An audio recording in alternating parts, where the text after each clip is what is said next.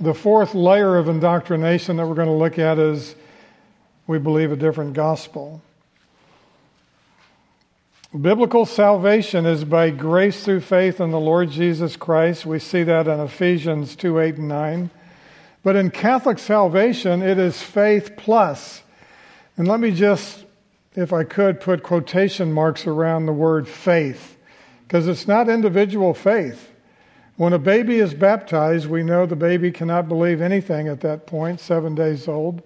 So it's the faith of the parents or the faith of the godparents. We need to instruct Catholics that God does not have any grandchildren. You must come to faith in Christ yourself in order to be saved. So it's faith plus sacraments. These numbers in parentheses are paragraph numbers of the catechism. So this is official teaching. They must receive sacraments in order to be saved. They must participate in the sacrifice of the Mass under penalty of mortal sin. Paragraph 1405. They must believe in purgatory to purge away their sins. They must do penance in order to have their sins forgiven. They must believe indulgences can remit temporal punishment for sin. They must be baptized, and they must keep the law. Galatians 3 says anyone who attempts to keep the law places himself under a curse if they're trying to keep the law for salvation. And they must do good works in order to be justified. Can you see the graphic on the screen? It's hard work to get to heaven as a Catholic. They are burdened down by all of these requirements. And by the way, my dear wife, who's the second greatest blessing in my life, she's the one that's created all of these slides, and I hope they really draw you into the message and makes you understand them more clearly. Biblical salvation says if you believe anything else, you believed in vain. You must believe the gospel of our Lord Jesus Christ alone. To add anything to the gospel of Christ insults our Savior. And then Paul goes so far as to issue a damning curse on anyone who would dare preach another gospel. And we will look at that tomorrow morning. Those who preach any other gospel have a twisted view of Scripture. Only prideful, self-serving, and foolish men would dare to subvert the all-knowing, all-powerful, almighty God who created them.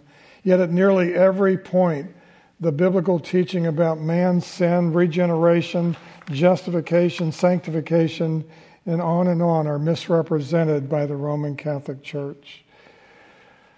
I was invited up to a small German town in North Texas, Munster, Texas, to equip the body of Christ to be effective witnesses to Catholics. And after spending all day Saturday, I woke up with Jane the next morning. We went to a cafe in the town before I would preach the Sunday morning service. And the town was about 90% Catholic. So we were having breakfast, and I looked over the restaurant. I saw 50 people, and I did the math. I figured 90%, 45 are Catholic. So as we started to leave the restaurant to go across the street for the Sunday morning service, something came over me. And I stopped, and I picked up a spoon, and I started banging it on the glass. The whole restaurant became quiet. I said, now that I have your attention, I want you to know I've come all the way from Dallas to show you how you can have your sins completely forgiven and be reconciled to God. And I'm going to give that message across the street at the Baptist church, and all of you are welcome to come. We walked out of that restaurant. My wife looked at me. She said, no problem doing it in Munster, but if you ever do it in Dallas, I will kill you. Well, the fact that I'm still alive, you know I haven't done it in Dallas. We need to give the gospel every way we can. I mean, you never know when the Lord's going to prompt you to share the glorious gospel of our grace, of God's grace. So Paul issues an anathema on anyone who distorts the gospel. He wrote, but even if we or an angel from heaven should preach to you a gospel contrary to what we have preached to you, he is to be accursed. We have said before, so I say again now, if any man is preaching to you a gospel contrary to what you received, he is to be accursed. Now remember, Paul is addressing the Judaizers who came into the churches of Galatia, and they only added one requirement to the gospel of grace. If you're a Gentile, you not only need to believe in Jesus, but you need to be circumcised. And Paul issued a damning curse on them. You just saw all the requirements the Catholic Church has added to the gospel. Imagine what the Apostle Paul would say to the Catholic Church today. They are the modern day Judaizers because they have distorted the gospel beyond what even the Judaizers did 2,000 years ago. Paul drove a stake in the ground. He knew what was at stake. And you and I need to contend earnestly for the gospel, because if we don't, what hope does the next generation have? We must be very defensive of protecting the gospel of grace. Unfortunately, so many people today cannot discern the true gospel from a false gospel. We must defend the gospel as Paul did. He said, we did not yield in subjection to them, the false brethren, for even an hour, so that the truth of the gospel would remain with you. We can only wonder why more of our Christian leaders are not denouncing those who distort the gospel. Is it because they want to be man-pleasers? Paul addressed them in Galatians 1 verse 10. He said, for am I now seeking the favor of men or of God? Or am I striving to please men? If I were still trying to please men, I would not be a bondservant of Christ. We must always remember that to tolerate any false gospel does not please our Lord Jesus Christ. I had the opportunity to share the glorious gospel of grace with a former Roman Catholic nun. And I remember sharing with her after I gave her the gospel and gave her a gospel tract. She went home that evening. First, she was very upset with me, very angry at me. But again, the importance of sharing the gospel in written form after you give it to someone. She went home that night and she began reading the gospel tracts that I gave her and got on her knees and cried out to the Lord to save her. So when I saw her the next day, she told me that she had trusted Christ alone as her Savior. But then she told me that she's dying of cancer and she didn't have much longer to live. She said, will you baptize me? I said, absolutely. And so I baptized her, and then over the next several months, we began preparing for her funeral. I'll never forget visiting her in the hospice. She was so anxious to go and meet her Creator and Lord, the Lord Jesus Christ. After being a nun all of her life, she told me, I just wished I'd have known this sooner. Here we had 200 nuns in our convent. We only had one Bible, but no one ever opened it. Because, see, the Catholic Church discourages you from reading the Bible. It's too difficult to understand, they say. And so as we were preparing for her funeral, she said, I know all of my Catholic family members are going to come, and I want them to hear the gospel of Christ from my lips. And so we spent a lot of time putting together her testimony. And so when I was doing her funeral, I'll never forget the music, the hymns that we sang were so God-glorifying and Christ-exalting. And then after the hymns, I got up and I shared the testimony of Carlin for her family members and all those that were gathered there. And I remember there was another Roman Catholic family member that I think initially resisted the glorious gospel of grace, but later on we found out that they too came to saving faith. But I just thought what a great privilege it was that God not only used me as an instrument to share the gospel with her, but also to baptize her in the name of Christ and then to do her funeral.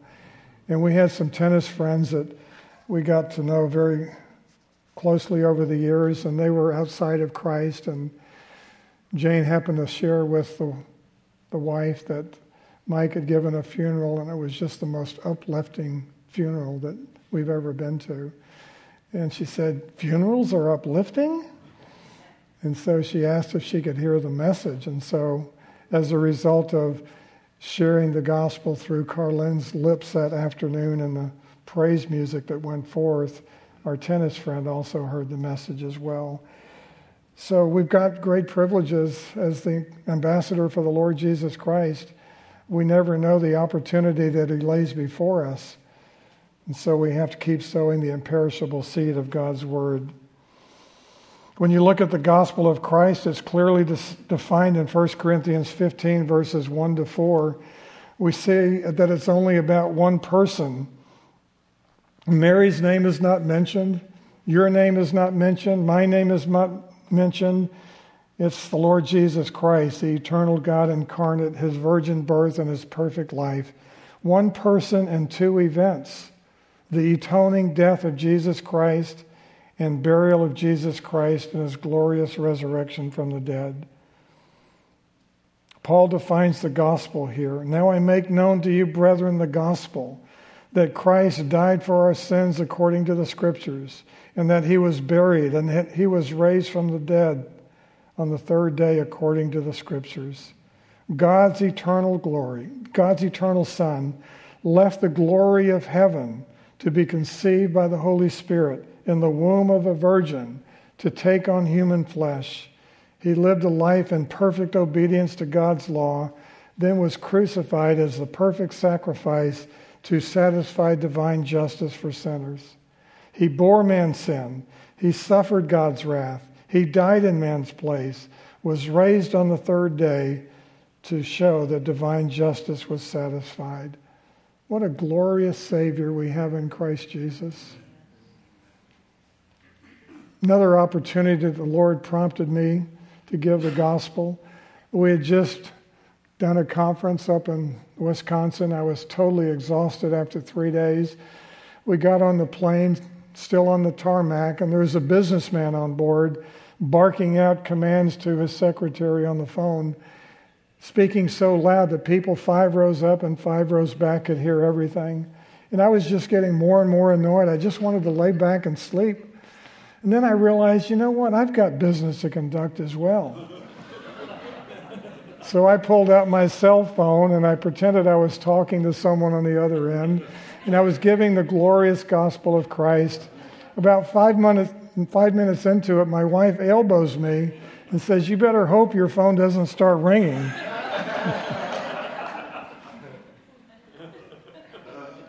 We do have a gospel to proclaim, don't we? Remember, the gospel is not only an invitation to receive Christ, but it's also a message to believe Christ and a command to obey Christ. His first command was repent and believe the gospel. When you look at Catholic salvation, they are utterly dependent upon the priest. It's the priest who baptizes for regeneration and justification. It's the priest who hears confession and absolves sin. It's the priest who offers the body and blood of Jesus in the Eucharist. It's the priest who imparts the Holy Spirit in confirmation. It's the priest who gives last rites. And even after the Catholic dies, he's still utterly dependent upon the priest to get them out of a place called purgatory. He offers the sacrifice of the Mass.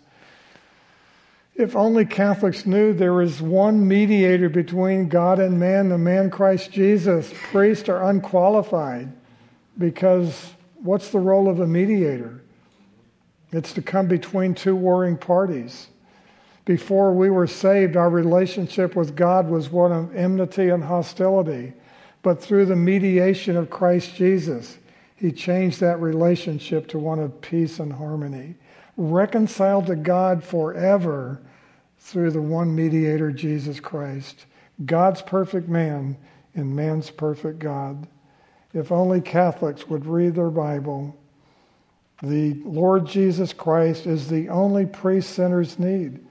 He's the perfect high priest who offered himself, the perfect sacrifice, to a perfect God who demands perfection. And then he cried out, "It is finished."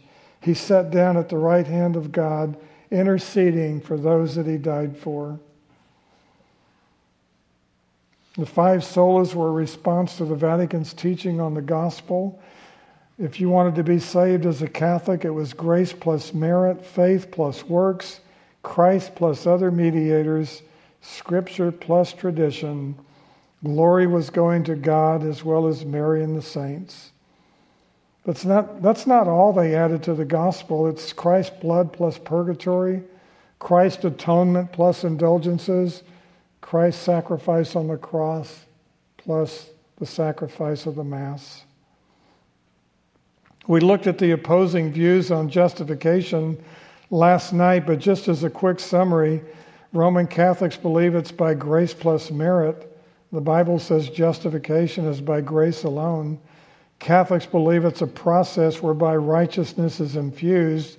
The Bible says no, it's instantaneous because righteousness is imputed at the very moment the repentant sinner places his faith in Christ. Roman Catholics believe the duration of justification is temporal. It is lost by mortal sin. The Bible says the duration is eternal. It's never, ever undone by sin. Roman Catholics say God justifies those who are good. The Bible says no, God justifies the ungodly. So remember, when you get justification wrong, you get the gospel wrong. No one can be right with God if they're wrong on justification. Rome's doctrine of justification is antithetical to the biblical doctrine. One is by grace, the other is by merit. One offers divine assurance, the other only offers a false hope. When the antithesis is compromised, the very meaning and purpose of the gospel is lost. Well, Roman Catholicism loves to camp out on the Epistle of James. One of their favorite verses is, faith without works is dead. They love to challenge us with James 2:17. Faith, if it does not have works, is dead. How do we respond to that? We are saved by faith alone, but not by a faith that is alone. James is saying that living faith will produce good works. Another way to look at this is that faith and works are said to be like a 2-coupon ticket to heaven. The coupon of works by itself is not good enough for passage into heaven. The coupon of faith is not valid if it is detached from works. They must go hand in hand. Our passport to heaven is by faith alone, but that faith produces a changed life. And there will be evidence of a changed life by the works done after we are born again as new creatures in Christ. When we look at the relationship between faith and works, a good illustration of this is that faith is the root and good works are the fruit. If the root, which is faith, is dead or spurious, there will be no fruit. Also, the best works without faith are dead and are useless because they do not have the root of faith. Only by the fruit of living faith can we produce works that are pleasing to God. And do you know what produces the root? It is the imperishable seed of God's Word. That's what the Apostle Peter wrote in 1 Peter chapter 1, verse 23. The Word of God is the imperishable seed. So you and I need to be Johnny Appleseeds. We need to sow the imperishable seed of God's Word wherever we go. We don't know where the good soil is, but there is a promise. When that seed falls on good soil, God promises to produce life. So I hope all of you are encouraged to sow the imperishable seed of God's Word wherever you go. Another way to look at faith and works, the Roman Catholic view, they say faith plus works produces justification. The biblical view is faith produces justification plus works.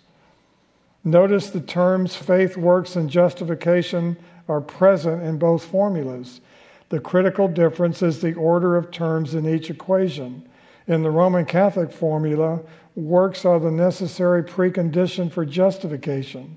In the biblical view, works are the necessary fruit of justification. And I think Paul makes this so clear in Ephesians 2:8 through 10. Listen again. For by grace you have been saved through faith, and this is not your own doing, it is the gift of God, not as a result of works, so that no one may boast. Here's verse 10.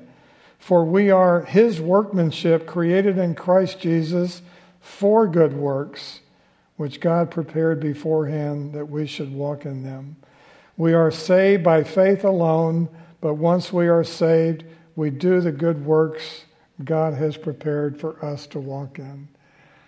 The timing of our works and the motivation of our works is so important. We must communicate this to Catholics. They are doing good works in order to be saved. We are doing good works because we have been saved out of love and gratitude for our Lord Jesus Christ, dying as a substitute in our place, satisfying divine justice. Justification is the greatest exchange in human history. By faith, Christ takes all of my sin, and what does he give me in return? His perfect righteousness. 2 Corinthians 5:21, my favorite verse in all the Scripture, because it reveals the gospel. He who knew no sin became sin for us, that we might become the righteousness of God in him, the greatest exchange any human being could ever experience. My sin for his righteousness. God treated Jesus as if he lived my life so that he could treat me as if I lived the life of Christ. The Bible declares Christians are saved by God's grace, not of works, through faith in Christ alone, from sin's punishment and power, because of God's love and mercy. Don't you love Romans 5:8? God demonstrated his love towards us in that while we were yet sinners, Christ died for us. He saved us not because of righteous things we had done, but because of his mercy.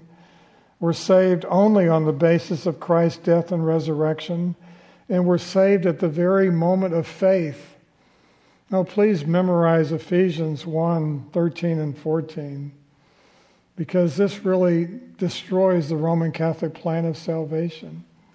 When you heard the message of your salvation, having believed, you were sealed with the Holy Spirit, who is a deposit guaranteeing your eternal salvation.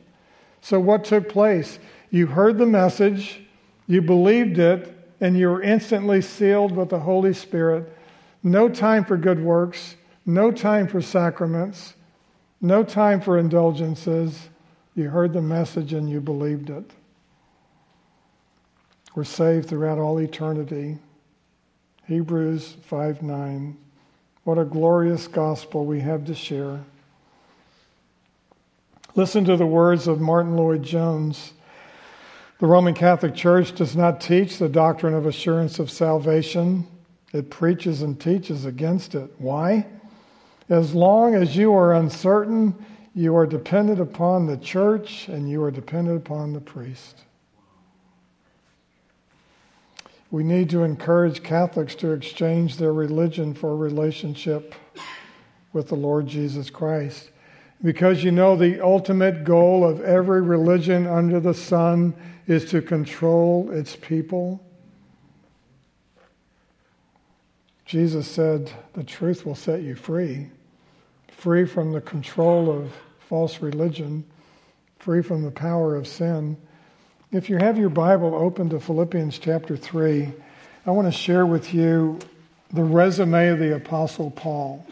If anyone had reason to boast in his religion, it was the Apostle Paul. Philippians chapter 3, beginning in verse 4. Though I myself have reason for confidence in the flesh, also if anyone else thinks he has reason for confidence in the flesh, I have more.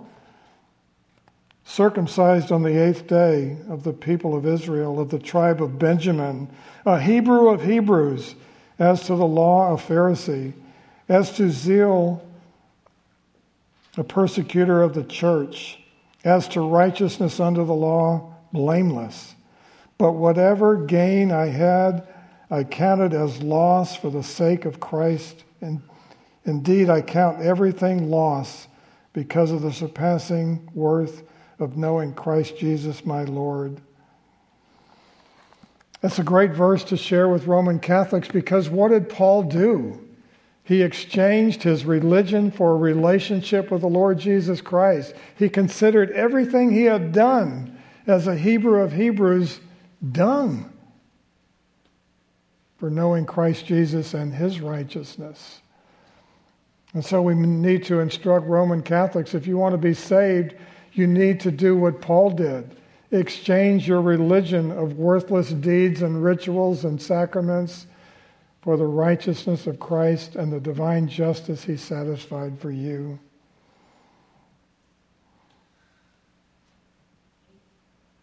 Rome's false gospel rejects the supremacy of God's word. We've seen that. It rejects the sufficiency of God's Son.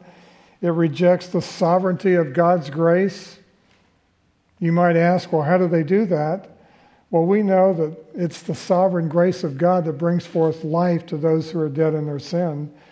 In John 3, Jesus said, you must be born again. He talks about the Spirit being like the wind. We don't know where it's coming from or where it's going. And that's the role of the Holy Spirit in bringing conviction of sin, righteousness, and judgment. The Roman Catholic false gospel rejects the severity of God's punishment. How do they do that? By incorporating purgatory, temporal punishment for sin. The false gospel of Rome rejects the security of God's children. There is no security in the Roman Catholic religion. With all these rejections of the fundamental truths of the gospel, you would think more evangelical pastors would recognize the Roman Catholic Church as an apostate form of religion that needs to be evangelized. Remember, we can be wrong about a lot of things in this life and still survive, but if we are wrong about the gospel, we will pay for that mistake throughout all eternity. That's why we produce a gospel tract entitled, Where Will You Spend Eternity? I left it with the man that I shared the gospel with over breakfast this morning. He said he wouldn't be there tomorrow morning, so I wanted him to leave with the gospel so that he could ponder the glorious truths of what Christ accomplished. Well, the fifth point of difference, we have a different view of Mary. Listen to paragraph 494 of the Catechism. Without a single sin to restrain her, she became, don't miss this, the cause of salvation for herself and the whole human race. Pure blasphemy. But that's not all. Paragraph 969, as mediatrix, she did not lay aside the saving office, but by her manifold intercession continues to bring us the gifts of eternal salvation. This is the Roman Catholic view of Mary. Rome teaches that Mary is not only the mother of Christ, but the mother of the church. She was conceived without original sin, according to Catholic teaching, the Immaculate Conception. At the end of her earthly life, she was taking up body and soul into heavenly glory and exalted by the Lord as queen over all things. That's the dogma of the Immaculate Assumption. She is invoked in the church under the titles of advocate, helper, benefactress, and mediatrix. This is the Catholic Mary. Here you can see a page out of the Baltimore Catechism.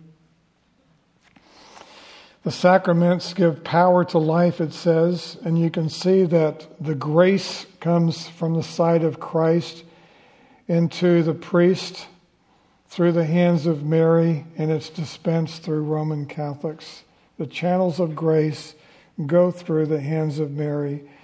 She is said to be the mediatrix of all grace. Listen to the words of John MacArthur. I shared this last night, but it's worth repeating.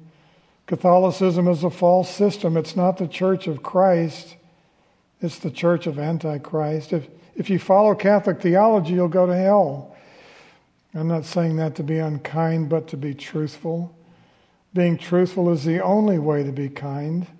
People need to come out of that system.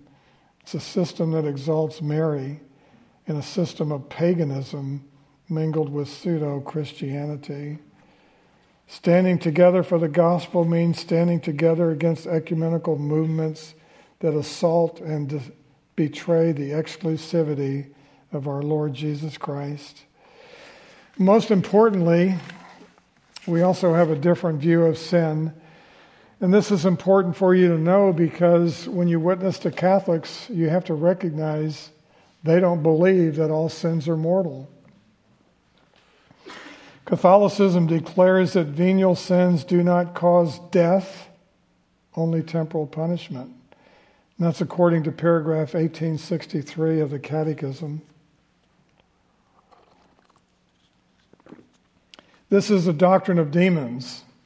It embraces Satan's first lie in the garden.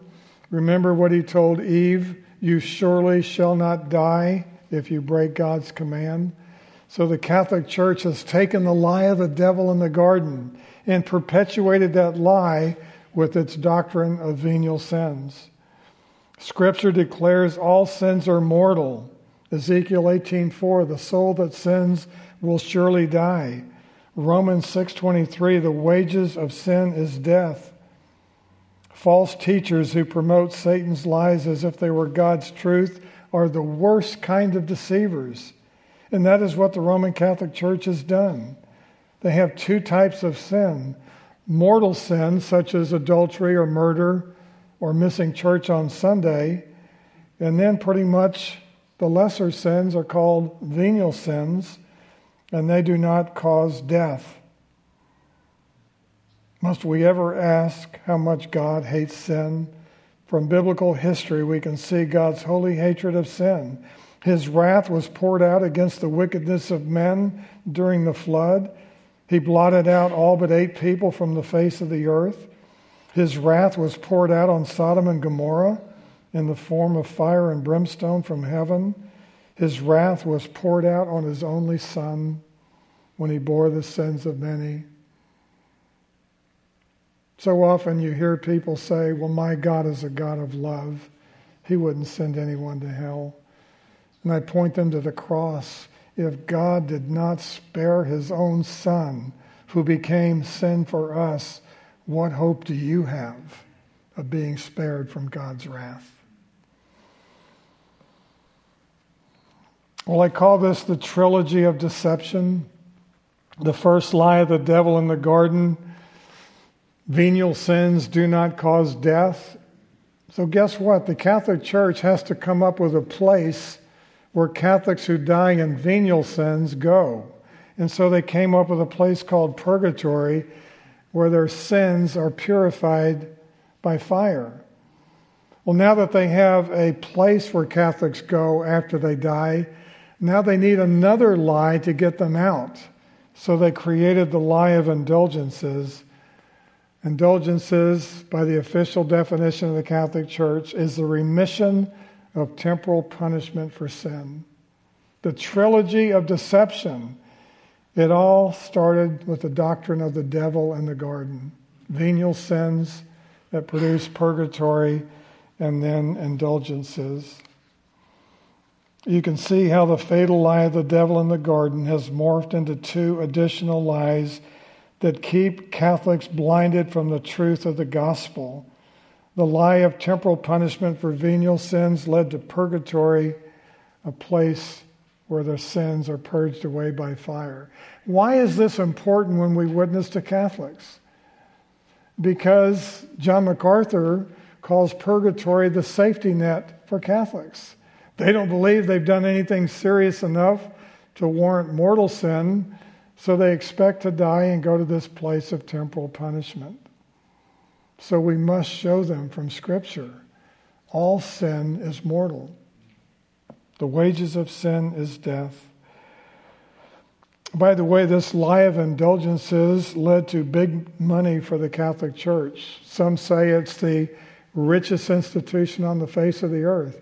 We know that St. Peter's Basilica was built by the sale of indulgences, the selling of God's blessing through the form of indulgences. I was doing a conference up in Emporia, Kansas, and after equipping the church all day Saturday, we found out that there was a Roman Catholic Mass going on at 5 o'clock. So we all got up and went down to the Catholic Church. And oftentimes when I travel, I call ahead and see if the priest has time to meet when I come to his town. But this priest was too busy to meet with me. As we walk into the church, I see the red light on the confessional, signifying the priest was inside hearing confession. So I turned to the elder of the church and my wife. I said, "Pray for me, I'm going to confession." So I walked in there, and Steve, it was different from when we grew up. There was, a veil when we were there, and the priest couldn't see you, but there he was sitting in a chair waiting on me, no veil. I said, "I don't even know where to begin. It's been over 30 years since my last confession." He said, "Well, don't you worry. When you leave here, I'll forgive all of your sins." And then he said, "Why has it been 30 years? I said, "I've been reading the Bible." He said, "Well, how has that kept you from the confessional?" He said, "Well, what I have been reading in the Bible goes against what I was taught as a Catholic." He said, "Give me an example." I said, "Well, in John 19:30, Jesus cried out in victory, 'It is finished.' So why do you continue on an altar what Jesus finished on the cross?" He said, "Give me another example." I said, "Well, in 1 John 1:7, it says, 'The blood of Jesus purifies us from all sin.' So why do we need purgatory?" He said, "I can see this is going to take longer than I thought. Why don't you call me on Monday and we'll continue the conversation?" So I flew back to Dallas and I called him. By then he knew why we were there. He said, "Why were you proselytizing us?" I said, "We weren't. We were evangelizing you. We're giving the gospel because, as I shared with you in the confessional, the Catholic gospel is a different gospel." And so I started sharing the gospel with him, and we got about 5 minutes into it, and he said, "You know what? Nothing you can say will ever change my mind. I was born a Catholic, and I'm going to die a Catholic." And I said, "Not according to the Bible. You were born a sinner, and you're going to die a sinner unless you repent and believe the gospel." You know what? I was successful because whether or not a person comes to saving faith in Christ is not our responsibility. We're called to take the message of the gospel from the pages of Scripture to the person's ear. It's God's responsibility to take it from their ear to the heart. And this Roman Catholic priest heard the gospel as much as I could share with him, and I was successful in giving it to him. And you too are successful every time you give the gospel with clarity and completion. Leave the results to God. Pray that the seeds that you sowed will find fertile soil. What's the Catholic rebuttal? They misapply this verse in a futile attempt to prove their venial sins do not cause death. The verse I'm referring to is 1 John 5:16. "If anyone sees his brother committing a sin not leading to death, he shall ask God, and God will, for him, give life to those who commit sin not leading to death." So how do you respond to this? Clearly, John is referring to a sin that doesn't lead to death. He's referring to sins committed by believers who have eternal life and can never die again spiritually. There's nowhere in the Bible where someone who's born again ever dies again spiritually. because we are sealed with the Holy Spirit, who is a deposit guaranteeing our eternal inheritance. So any sin committed by a believer after he's been born again does not lead to death. A believer's sin does not cause death because of Romans 4:8. We read that this morning. Blessed is the man whose sin God does not take into account. In 2 Corinthians 5:18, God is reconciling the world to himself through Jesus Christ, not counting men's sins against them. And that's why we don't die again after we've been born again. We're eternally secure in Christ. Well, lastly, we have a different path to eternity. The 6 differences lead to the ultimate, a different path to eternity. Jesus talked about these 2 paths in Matthew 7, verses 13 to 15. And I shared with you, my uncle was a Roman Catholic priest, and whenever he'd come to town, we would always open the Bible and plead with him to believe God's word over the teachings and traditions of his religion. And I remember one night he was so frustrated because he had no response to what the Word of God was saying. He threw up his hands and said, "Mike, how can 1 billion Catholics be wrong?" I said, "Can I let Jesus answer that for you?" And I turned to Matthew 7. I said, "Read this. Enter through the narrow gate, for the gate is wide and the way is broad that leads to destruction, and there are many who enter through it." Just because there's 1 billion people marching proudly toward hell's gates does not mean it's the right way. Jesus goes on, "For the gate is small and the way is narrow that leads to life, and there are few who find it. Beware of false prophets who come to you in sheep's clothing, but inwardly are ravenous wolves." Can you see the context here? You have these 2 gates. In front of the narrow gate are wolves in sheep's clothing, saying it's not here, it's there. And they're redirecting people to the broad gate. And that's why in Luke's gospel, Jesus said, you must strive to enter the narrow gate, because you've got fierce opposition standing in front of the narrow gate. If you want to know how to be saved, you have to diligently search the scriptures so that you will know who's a false teacher and who's a true teacher. There's no middle ground. Everyone is either on one way or another. My last semester at seminary, I really studied these 2 paths to eternity. One is guided by pure truth, the other by truth mixed with error. And isn't that how Satan operates? No one's going to believe an outright lie. So what does Satan do? He mixes truth with error. It's more easy to swallow that way. We must test the spirits, as John said in 1 John 4:6. One follows Jesus, the true shepherd. The other follows false shepherds. One is by undeserved grace, the other by works. One road is traveled by the humble and merciful who know they deserve hell. The other by the proud and self-righteous who think they deserve heaven. One is entered because of divine accomplishment, the other through human achievement. One group will arrive expectantly because of God's promises. 1 John 5:13, John writes to those who believe in the name of the Son of God so that you may know that you have eternal life. So when we arrive in heaven, we will arrive there expectantly because of the promise and the power of God.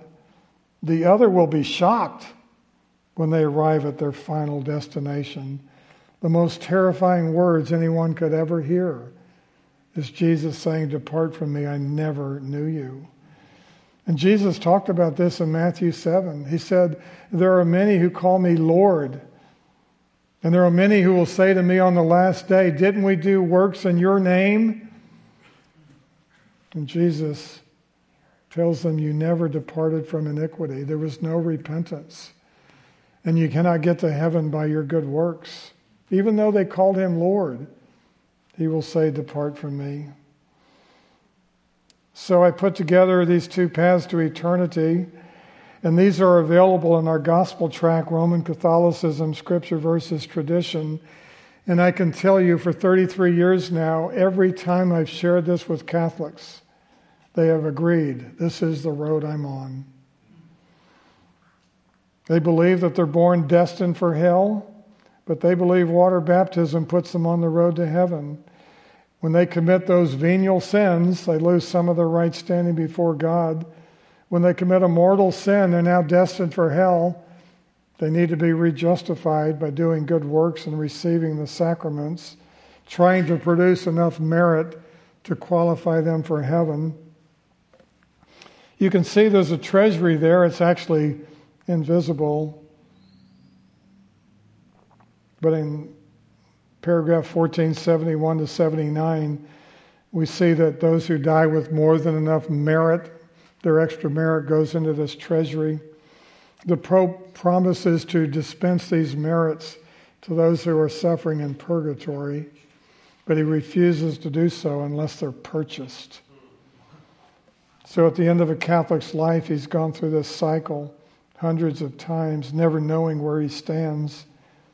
And at the end of his life, he'll stand before the Lord Jesus and hear the most terrifying words when Jesus says, "Depart from me, I never knew you." They're cast into the eternal lake of fire. My dear brothers and sisters, this is why I have such a great compassion for Catholics. I traveled this road for 35 years.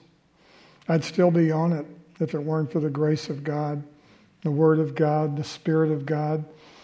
We need to point Catholics to the narrow road that leads to life. And it's not water baptism, is it? It's faith in Christ. And at that very moment, we're justified with the promise there's no condemnation for those who are in Christ. Through the power of the Holy Spirit, we put to death the evil deeds of the